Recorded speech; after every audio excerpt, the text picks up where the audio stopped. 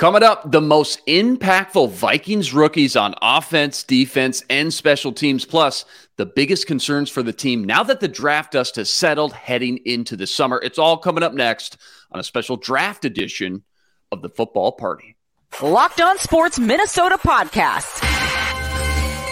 It's endless Minnesota Vikings talk with the diverse voices of your local experts. It's time for the Minnesota Football Party. It's your guys hanging out talking next-level Vikings football.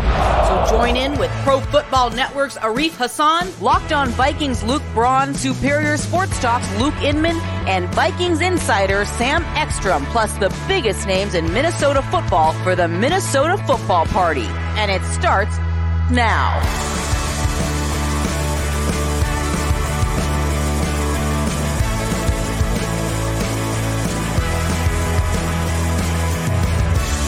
Back in the lab, another edition of the Football Party on the Locked On Sports Minnesota Network, your daily breakdown, everything Minnesota Vikings, which you can now find streaming on your Roku or Amazon Fire Stick devices. Just look out for and download our Locked On Sports Minnesota app there as well. That's Sam Ekstrom on Twitter, at Sam Ekstrom, co-host of the Ron Johnson Show every Monday, Tuesday, Wednesday.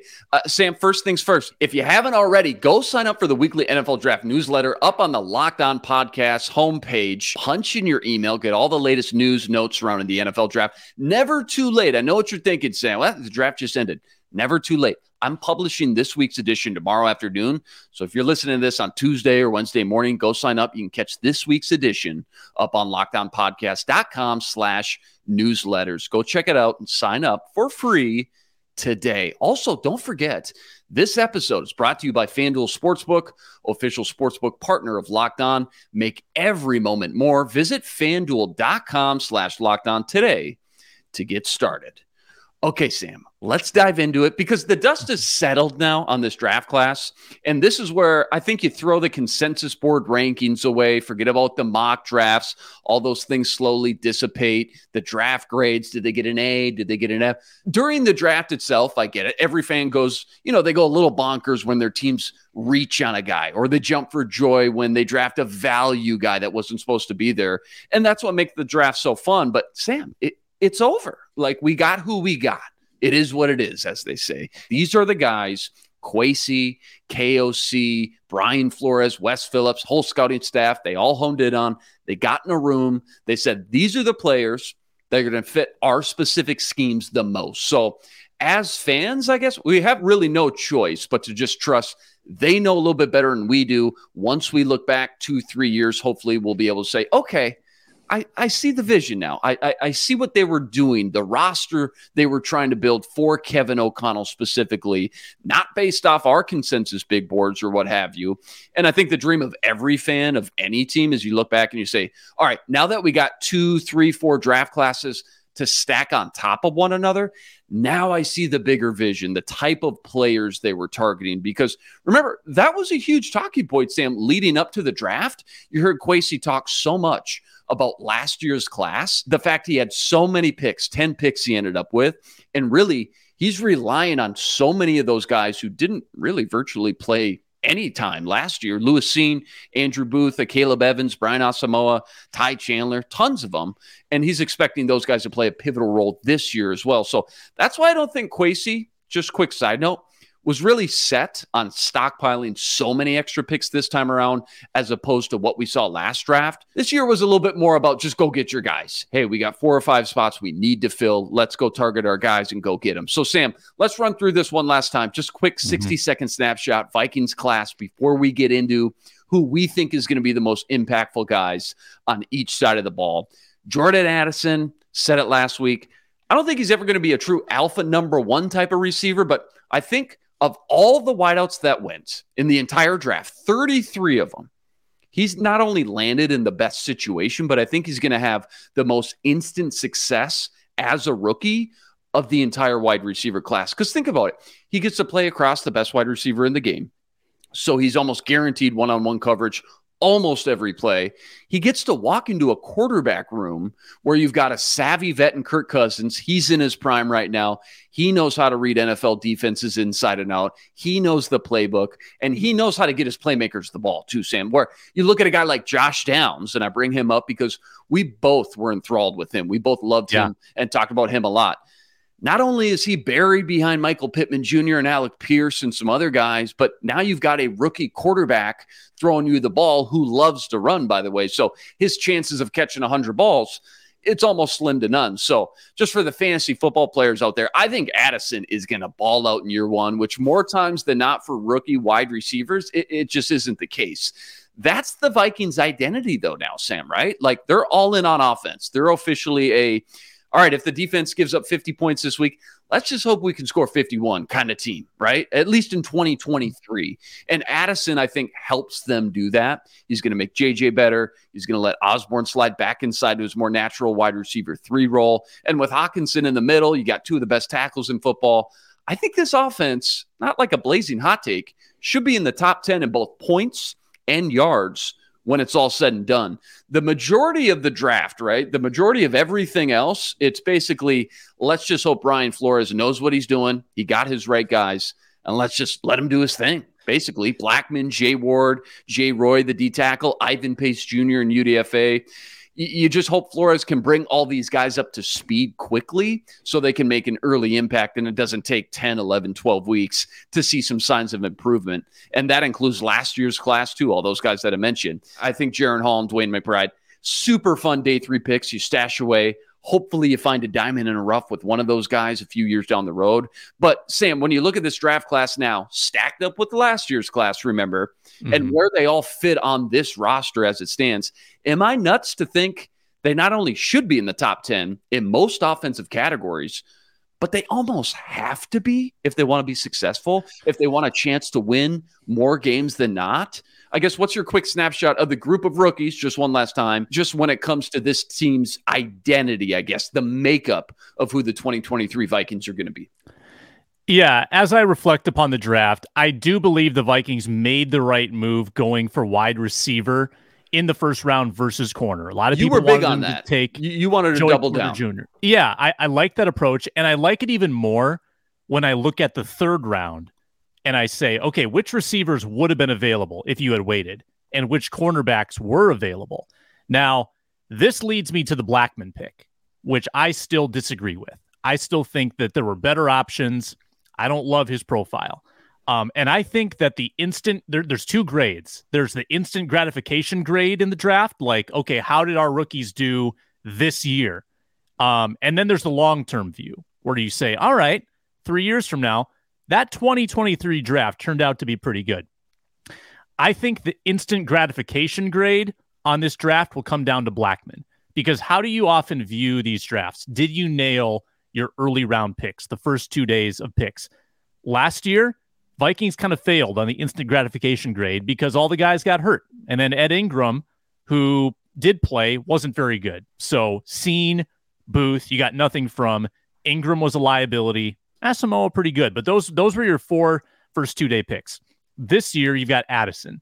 Addison's probably going to make that impact in year 1 right away. O'Connell thinks so. He thinks he's a day 1 starter. I believe that. I think that he can be a wide receiver 3 out of the gate and then maybe elevate to wide receiver 2. I think that it comes down to Blackman. If you get something out of Blackman and he's better than a lot of people expect, this could end up looking like a very quality 2023 draft right away.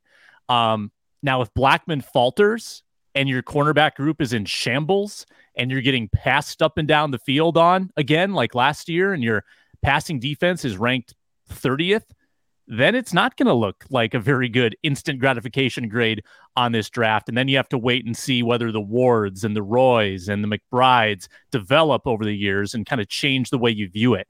But offensively speaking, to get a wide receiver in the first round is big because it replaces Thielen.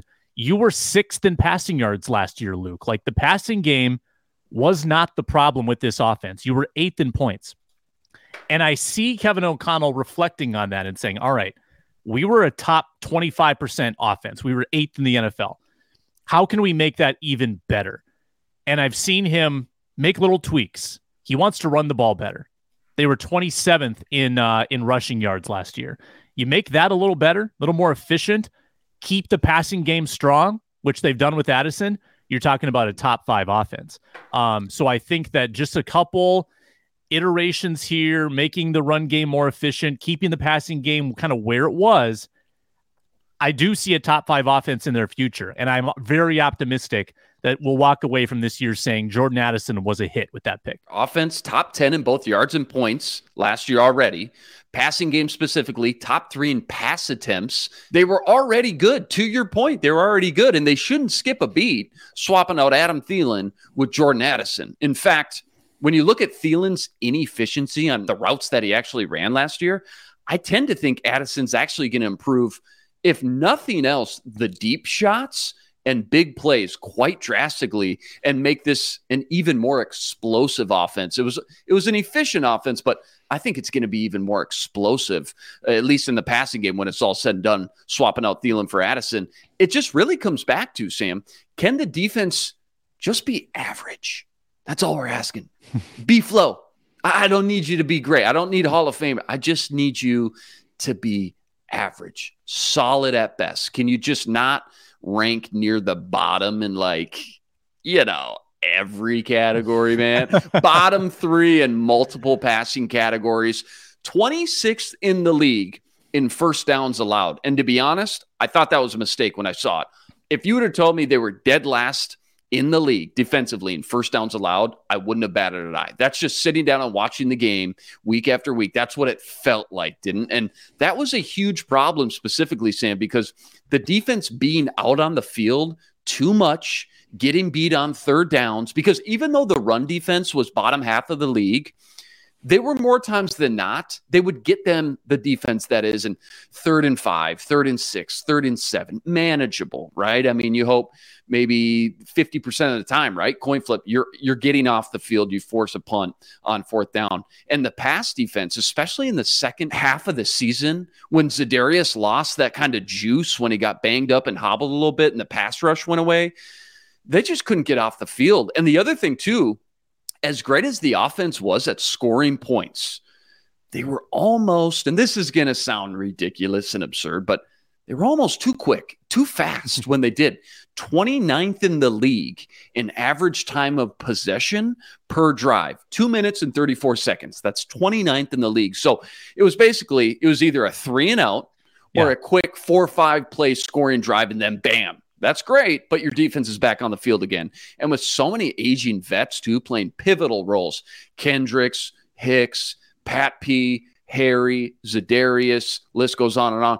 That really grinded those guys down over the length of an entire season. And you saw that on top of many other variables and X factors like Ed Donatel just not being a very good defensive coordinator. But in a nutshell, though, I think that specifically, obviously we want a great defense, but if they can just stay average and the offense, as you mentioned, KOC can just start to fine-tune those few things. They're already really good. Can they be elite in most passing categories or offensive categories? Mm-hmm. That, I think, is the secret sauce, the secret recipe for success for the Vikings in 2023. I want to pick one rookie from each side of the ball who we both think is just going to be the most impactful outside of the first round. So we got to take Jordan Addison out of the equation.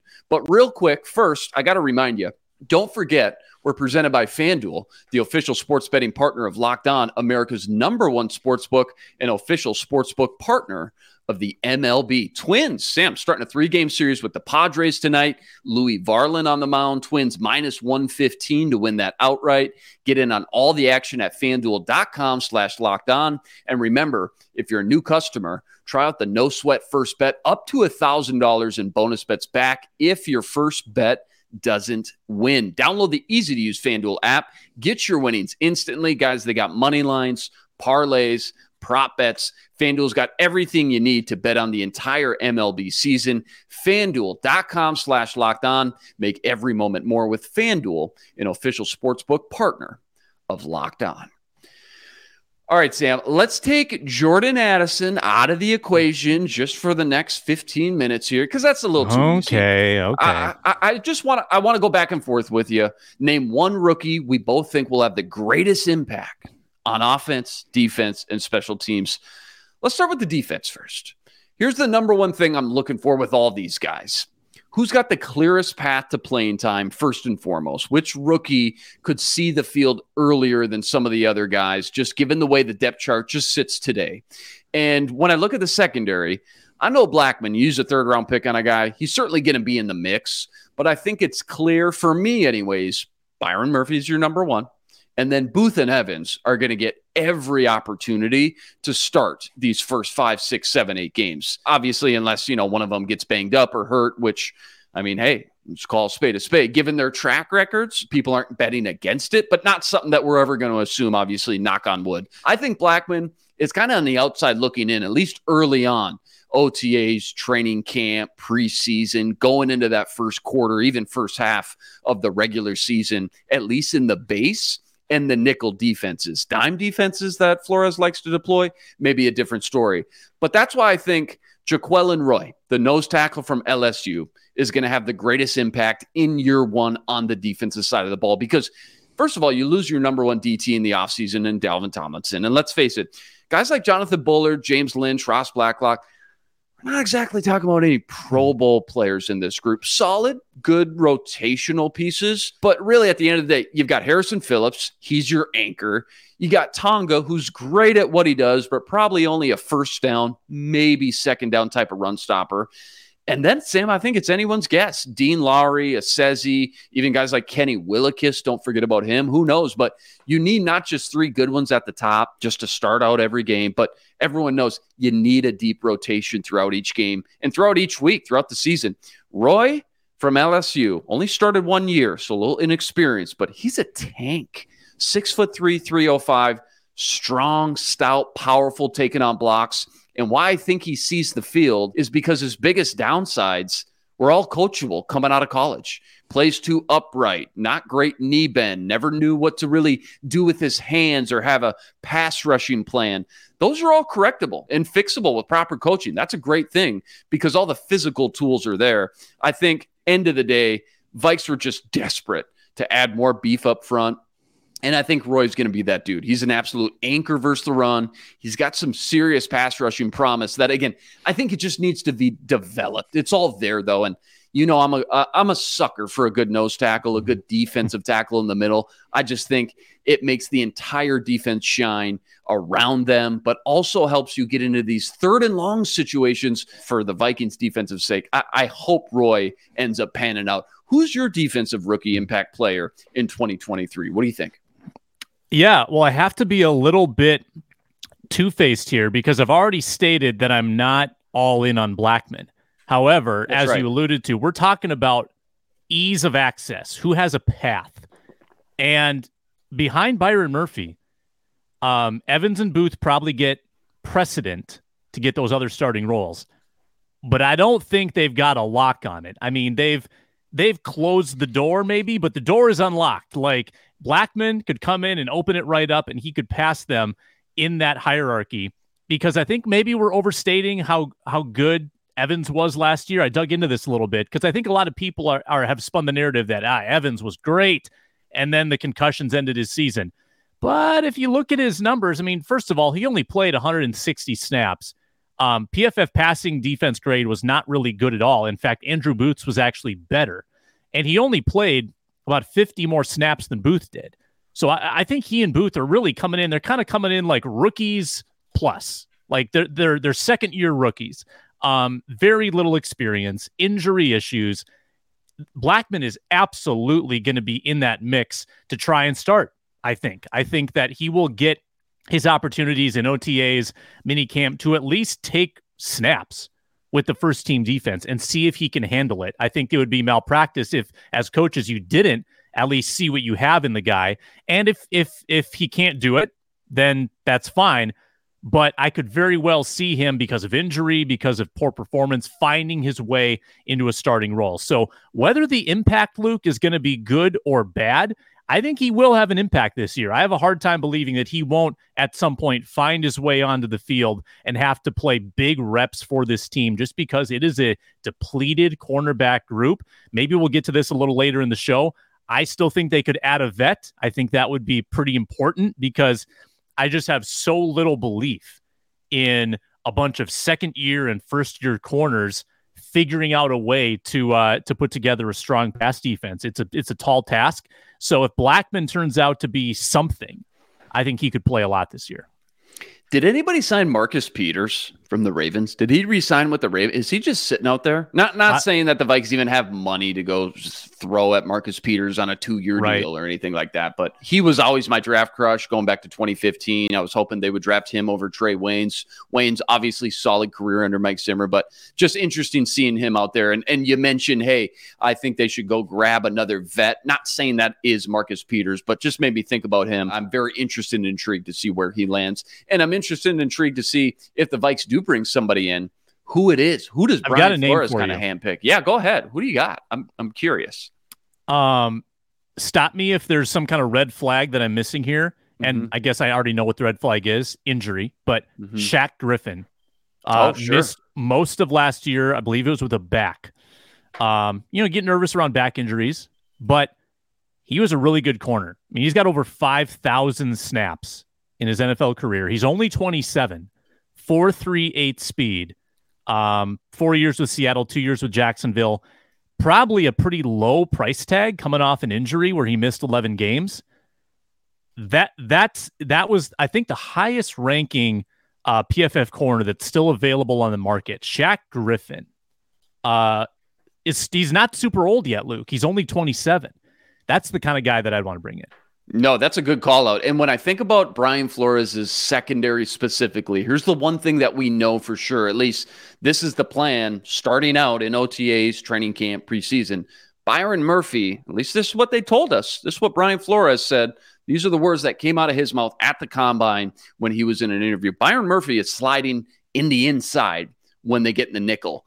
I assume that means that he'll also be on the inside, in the slot, in the dime package as well. And why I bring that up is because, again, you need to expect a lot of dime defense from Brian Flores. He ran a ton of it his last year when he was coaching in Miami, and I fully expect, just given the pool of players and talent that they have brought in while Brian Flores has been here, that Flores wants to deploy that dime defense as well. So if Byron's on the inside, and then you got Andrew Booth and a Caleb Evans somewhere in the mix, that does leave another outside spot, I would think, for your guy, Mekhi Blackman from USC. But yeah, it's going to be interesting, man. There's so many pieces of this puzzle. We just don't know how Brian Flores is going to put them all together. But we know he's got the pieces to put some sort of puzzle together. A lot of guys with versatility. I'm not saying Blackman has to be a boundary corner, but he played almost 98% of his snaps last year on the outside. His junior year, he did play a lot more in the slot, but last year in 2022, the guy was strictly an outside boundary corner guy. So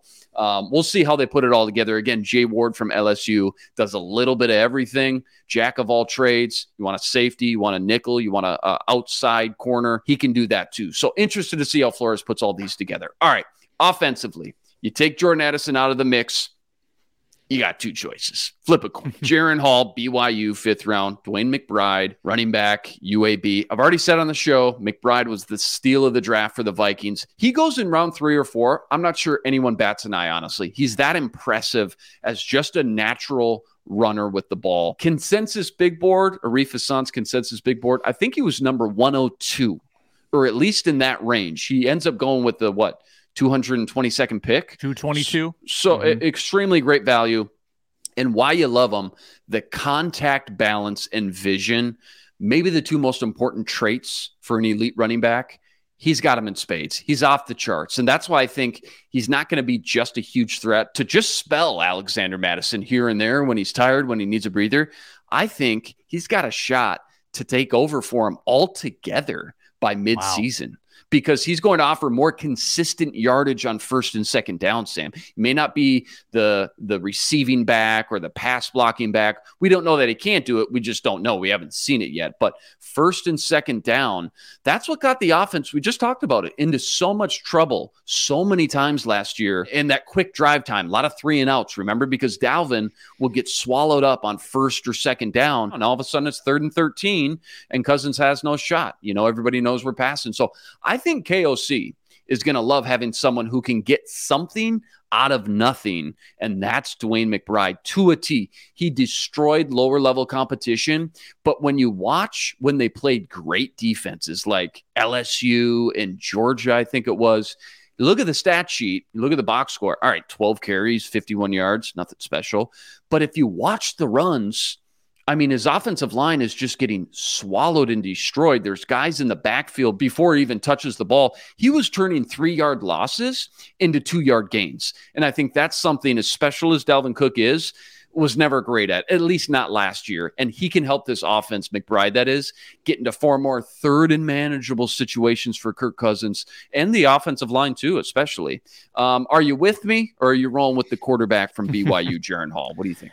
Well, I'm going to go off the map. I'm going to do a UDFA. But I will say, on yesterday's Minnesota football party with Arif and Luke Braun, we kind of broke down how we would allot the running back snaps. Go back and listen to that toward the end of yesterday's show. And we all agreed that we think McBride could start out as your running back 3 behind Chandler and Madison and maybe work his way up. And we think it'd be wonderful if he got 20% of the snaps to start, because he does offer that very key skill, being able to break tackles as long as he can pass block. That's going to be my thing on McBride until I see him pass block.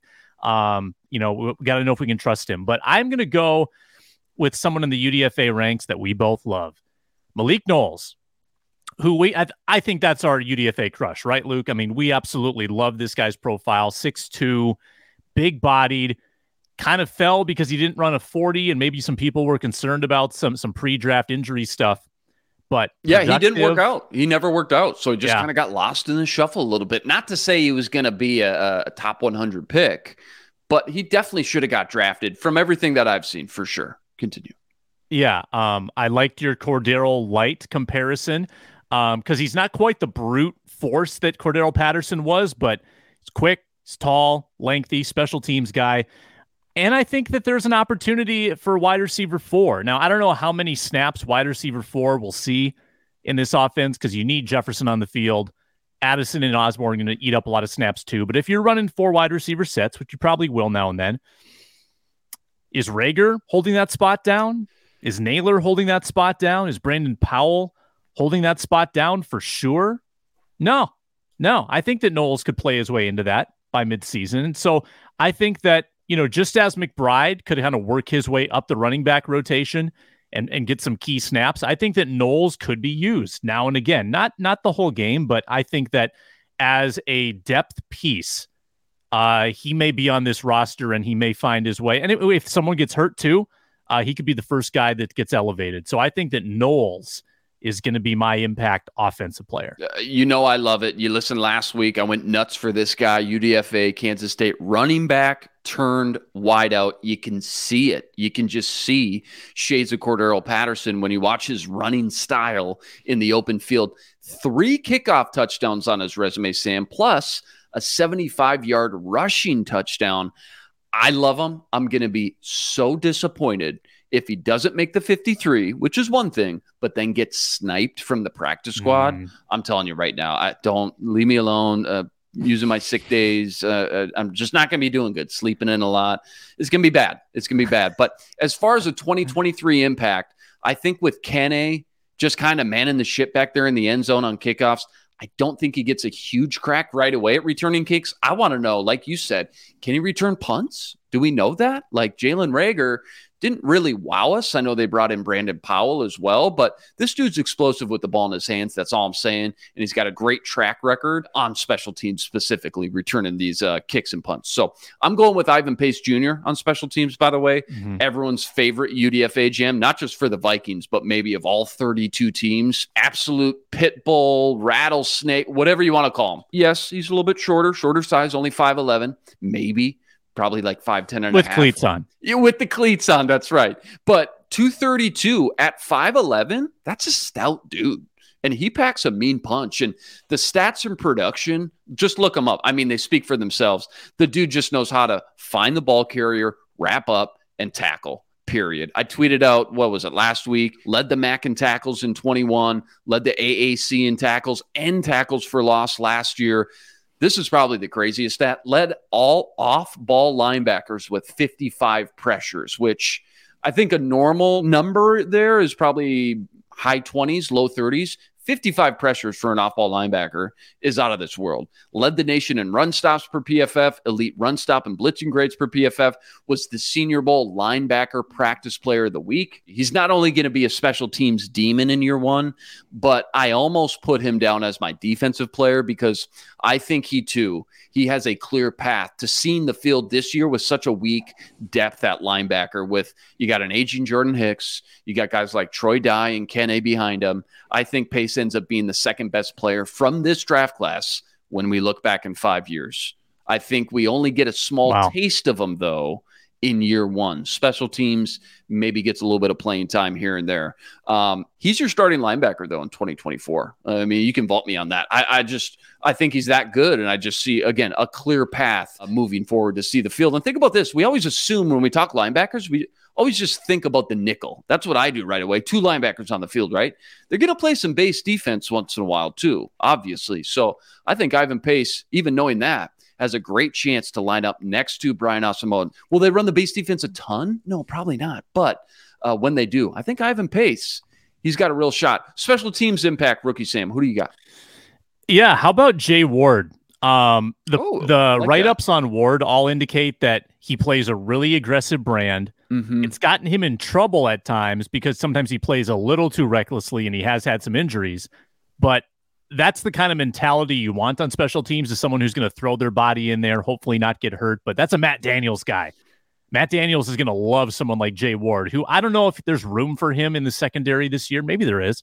It's not exactly a veteran group, but I think that if Ward comes in and I'm looking at his special teams at LSU, he's got experience in kick coverage, experience in punt return, experience on field goal block. He's got 259 special team snaps in his career. I think that with his kind of wrap him up, tackling, hard-hitting nature, I think that he'll be one of those guys that he's obviously going to make the team because he's a 4th-round pick. And if they want to find a spot for him, special teams, perfect way to use him.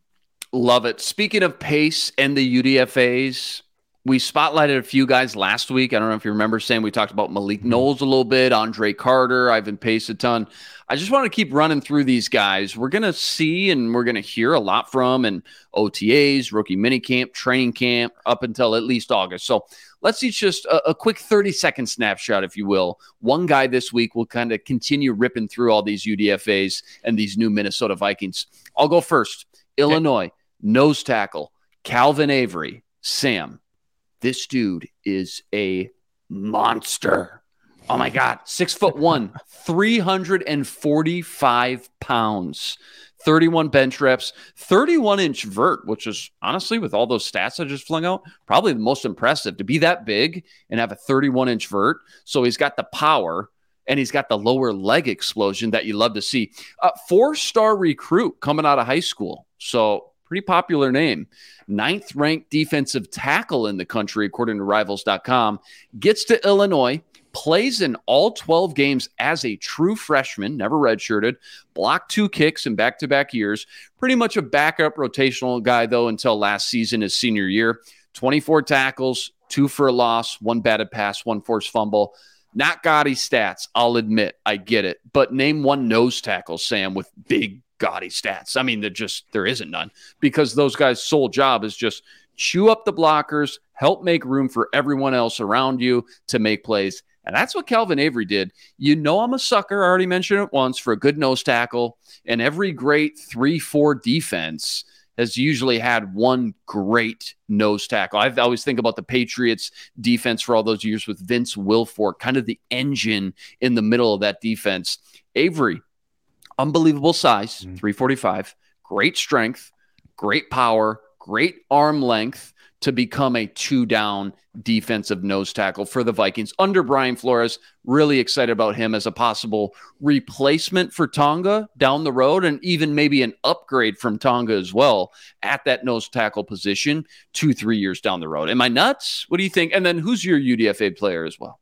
Yeah, I don't think you're nuts. It's a really fun guy to profile because he is just he's Will Forkian in his size. Yes. And I think he's put on some of that weight to really shape himself like a nose tackle, because a lot of the bios on him have him about 325, which is still big, and he's put on weight from that point. Now his testing was really poor, like the agility, the speed.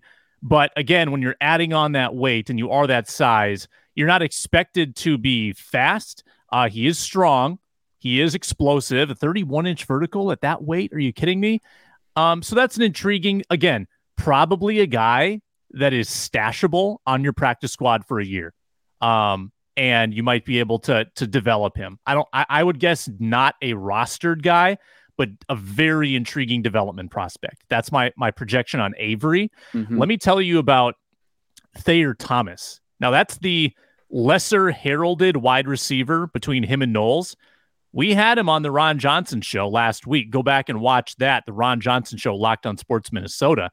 Thayer Thomas spent 5 years at NC State. His wide receivers coach, Joker Phillips, was also Ron Johnson's wide receivers coach at Minnesota. Small world.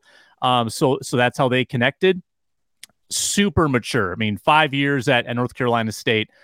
He kind of sounds like Harrison Smith, actually, when he talks. It's kind of like a kind of eerie. They're both very just calm guys. But get this, true freshman Thayer Thomas back in 2018. Actually, no, sorry. Redshirted in 2017. So then redshirt freshman year, 2018, he goes out and catches 34 balls. And he made 215 catches in his NC State career. So he made an immediate impact and was steady the entire career. I think the floor is very high. Ceiling might be a little low, but I think the floor is very high, fundamentally speaking. I also like that in his career, 34 contested catches, 55% contested catch rate. So he's tough at the catch point, 6 feet tall, about 200 pounds. It's a pretty good wide receiver's body. Ran a 4.5, which is, average speed. So we'll see how they want to use him, but a ton of reps under his belt. Very productive at NC State. Again, could be a special teams candidate as well. I'd probably project him as another practice squad, stash, but we'll see what he does. Maybe we're talking about the wrong receiver. Thayer Thomas could be a sneaky prospect. No, you're absolutely right. Caught the interview last week on the Ron Johnson show. Outstanding 25 minutes with him. Bright young kid. Really excited to see him in camp. The only thing that worries me, it's a muddied wide receiver group once you get past that top three, isn't it? Naylor, Rager, Powell, Tristan Jackson, Blake Prohl, Thomas now. We both love Malik Knowles. They drafted another UDFA, Cephas Johnson III, I think it was. So it's going to be interesting to see not only A, who survives the cuts, but B, how many wide receivers they decide to keep, and then who ends up landing on the practice squad as well. But very intrigued about Thayer Thomas for sure. It kind of reminds you of maybe what we hope Blake Prohl would turn into, or Chad Beebe as well. Savvy route runner, polished hands, and I think he could be a great wide receiver 4 or 5 when you want to spread defenses out a little bit 2-3 years down the road. But what I wanted to segue that into, Sam, as we wrap up, let's close out with this. Another draft class added to the Vikings roster. Sam, what's the one biggest remaining need heading into the summer that worries you the most? This is the roster, the meat and potatoes, the nuts and bolts. This is what we're rolling with in 2023. Not going to be a lot of drastic changes. What's the biggest remaining need for you? What worries you the most? Mm-hmm. Corner. Certainly corner. You would like to have 2 veterans in that group, and they have 1. I'm not giving credit to Jawan Williams. I probably should. He just doesn't have. He's got a journeyman resume, but he does not have a veteran starters resume. So I'm kind of lumping him in. I think he's a bubble guy. It's hard to buy in. It's hard to buy in when you've got major question marks at 2 out of the 3 spots. If you could say if it was Byron Murphy and Patrick Peterson and then question marks, I think you're more okay with that. But if you're asking 2 guys to emerge and win competitions and then be really good at the NFL level, that's a bigger ask. So I'm having 2020 deja vu a little bit with Holton Hill and Cam Dantzler and Jeff Gladney out there struggling. That I worry about that. That's my problem. You mentioned, all right, Vikes only got 1 veteran cornerback right now. That's Byron Murphy. Byron Murphy is 25 years old. He's the oldest cornerback in that room. He's the only one who can rent a car. When they go on a road trip and they say, hey, who's going to rent a car? They all look at one guy, Byron Murphy. And luckily, he just turned 25. Otherwise, they're taking the bus, man. I mean, it is a young group, very inexperienced. And it's not so much the talent or the coaching I worry about. It's the cohesiveness. To your point, I just worry about how long is it going to take to get these guys all on the same page? Because I think at the end of the day, Sam, there's going to be a lot of trial and error with what Brian Flores wants to do. It's an elaborate defense. It's very thorough. You need to know the details. And I think it was Evans or maybe it was Booth at last week's press conference mentioned, Brian Flores, unlike Ed Donatel, he's making us learn every player on the defense's role and position. So every play, you know what the guy next to you is doing. Kind of thought every guy should do that anyways. Not sure why Ed Donatel wasn't doing that to begin with, but it just goes to show you it's an intricate, elaborate defense Flores is running. It's going to take time. I worry about the cohesiveness. Zimmer figured it out. Zimmer, this was his baby, the secondary, the cornerbacks. But it also took him a little bit of time, too. It took him a full year. And I think we can get there under Brian Flores. I worry about how long it's going to take to get all the communication right with one another. The other kind of small, not nearly as glaring worry, but interior offensive line. I mean, Kirk Cousins was hit more than any quarterback in the NFL last year. What did they do? They brought the same three guys back, Ezra, Bradbury, and Ed Ingram. Now, you hope Ed Ingram's going to take a big step forward from year one to year two. You hear every NFL player say it. Always had the most improvement from year one to year two. Year one, your head's just spinning. So hopefully Ed Ingram looks like a legitimate second-round player next year. Garrett Bradbury, Ezra Cleveland, I mean, they're vets. Both have 4 or 5 years under their belt. You heard Brian O'Neill at the press conference last week say the cohesiveness, kind of opposite of what we were talking about with the secondary. He thinks the continuity and the cohesiveness on the offensive line is going to have drastic, dramatic improvements. Hopefully that's the case because right now on paper, they got the same 5 guys blocking. And last year, for a variety of reasons, I mean, again, like we talked about earlier, the run game, being in 3rd and 13 5 times a game doesn't really help your offensive line when everybody knows you got to pass. So not only pass on a 5 or 7 step drop, and it's going to take time for that play to develop. So interior offensive line and secondary cohesiveness, those are my 2 big worries. But again, I think the talent is there. 2023, Sam, is we're relying a lot on this coaching staff. How good do you feel about Kevin O'Connell, Brian Flores, Wes Phillips, Matt Daniels, guys like that? Because ultimately, I think that's how far this Vikings 2023 team goes. Great stuff, per usual, my man. As always, outstanding. That's a wrap today. Remember, like, rate, review, and subscribe to the YouTube channel. Join us every day for another episode of The Football Party, your one-stop shop breakdown of everything Minnesota Vikings. Don't forget, we're a podcast too. Free and available, all platforms. Subscribe. Drop us that 5-star review. Find us now streaming on your Roku or Amazon Fire Stick devices. Just look out for and download our Locked On Sports Minnesota app there as well. That's the man, Sam Ekstrom, on Twitter, at Sam Ekstrom. Check him out again every Monday, Tuesday, Wednesday, co-host of the Ron Johnson Show. Thanks for tuning into The Football Party, part of the Locked On Sports Minnesota Network. We're back tomorrow with the mailbag edition with Reggie Wilson on The Football Party. But until then, Luke Inman on Twitter, at Luke_Spinman. Signing out.